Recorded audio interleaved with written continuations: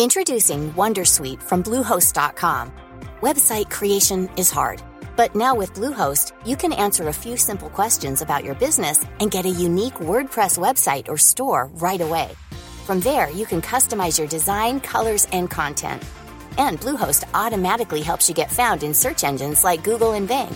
From step-by-step guidance to suggested plugins, Bluehost makes WordPress wonderful for everyone. Go to bluehost.com/wondersuite. You're listening to Lucy Kellaway's podcast from the Financial Times. Last term, the son of a senior businessman got caught helping himself to another child's iPod and was suspended from his fancy London school. This story of petty larceny is of keen interest to about a dozen people. To the businessman, who doubtless gave the boy a rocket, to the boy, his mother, his head teacher, his victim, and the classmates who will have enjoyed the shiver of excitement that comes when someone else gets into trouble. Otherwise, no one cared. I happened to hear about it last week, and I didn't care much either. Yet the story made me wonder what might have happened, let us just suppose, if it had not been a businessman's child, but Barack Obama's sweet-looking elder daughter who had taken it into her head to pinch a classmate's iPod.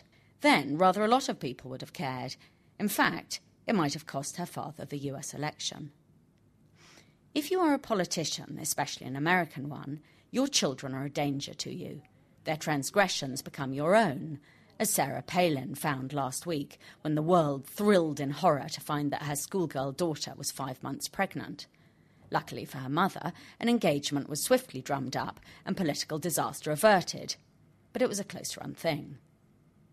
There is an obvious lesson here. Unless you are childless, going into politics is a bad idea. Even quite nice teenagers delight in having unprotected sex, getting drunk, taking drugs, becoming anorexic or bulimic, and if you have 5 children, as Ms. Palin does, the chances of one of them inflicting collateral damage on you at some stage must be close to a certainty. By contrast, if you're a business leader, your children can screw up as much as they like without harming your career prospects at all. One could say this was unfair. Business leaders, like politicians, are meant to be examples to the people they lead. If they cannot even marshal a couple of school kids at home, why should one allow them to lead thousands of workers? 3 things are wrong with this line of thought. Keeping one's own teenagers constantly on track can be harder than keeping a company or a nation in line. The loving parents of misbehaving teenagers are as often to be pitied as to be blamed. And if the children of politicians and CEOs go off the rails more than most, it's not the poor leadership of the parents that's to blame, but their jobs, which generate too much money and fame and keep them in the office round the clock. Shareholders seem to have their thinking on this pretty straight. They're not sentimental about character, as electorates increasingly are, and from their point of view, if something's got to give, it's better that the children are neglected than the shop should be allowed to slide. Children of business people need to go spectacularly off the rails for anyone to take any notice at all. Patty Hearst got herself kidnapped and joined the revolutionaries, but she was special. Paris Hilton is special too, for being the world's most overrated celebrity. She might go to prison for drink driving, but I doubt if room occupancy rates at any of the hotels founded by her family have registered the scandal. Even when the disgraced child works at the same organisation as the parent, the damage is still minor. The son of Sandy Weil, ex-head of Citibank, left his powerful job at the bank abruptly a few years ago and checked into drug rehab instead. While there was a certain amount of crowing on the internet, the career of Weil Sr. sailed triumphantly on. In his business biography, the story barely gets a line. In theory, damage could be done when the values espoused by the child are at loggerheads with those of the parent, but in practice no one minds much or for long. The Queen, who is the head of a family business of sorts, has as her leading brand value a stiff upper lip. This trait was not in evidence in the hideously emotional divorce of her elder son, but did it hurt the Queen? After a bit of a dip, she's now more popular than ever. Likewise, Eddie Izzard, the famous transvestite comedian, is the son of a straight-up-and-down accountant. The son's antics do not seem to have held back the father.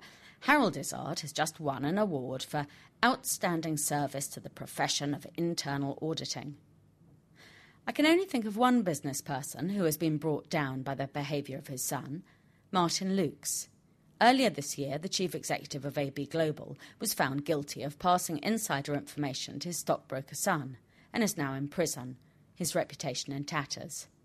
The only routine damage a troubled child can inflict on a parent's career is by being so troubling that they distract the parents from their work. Failing this, children are more likely to help than hinder. For a start, they're expensive. It costs so much to get them through school and university that parents need to work hard and go on working hard for an awfully long time. Second, the children provide a parallel world. When the office is unbearable, there are children to distract.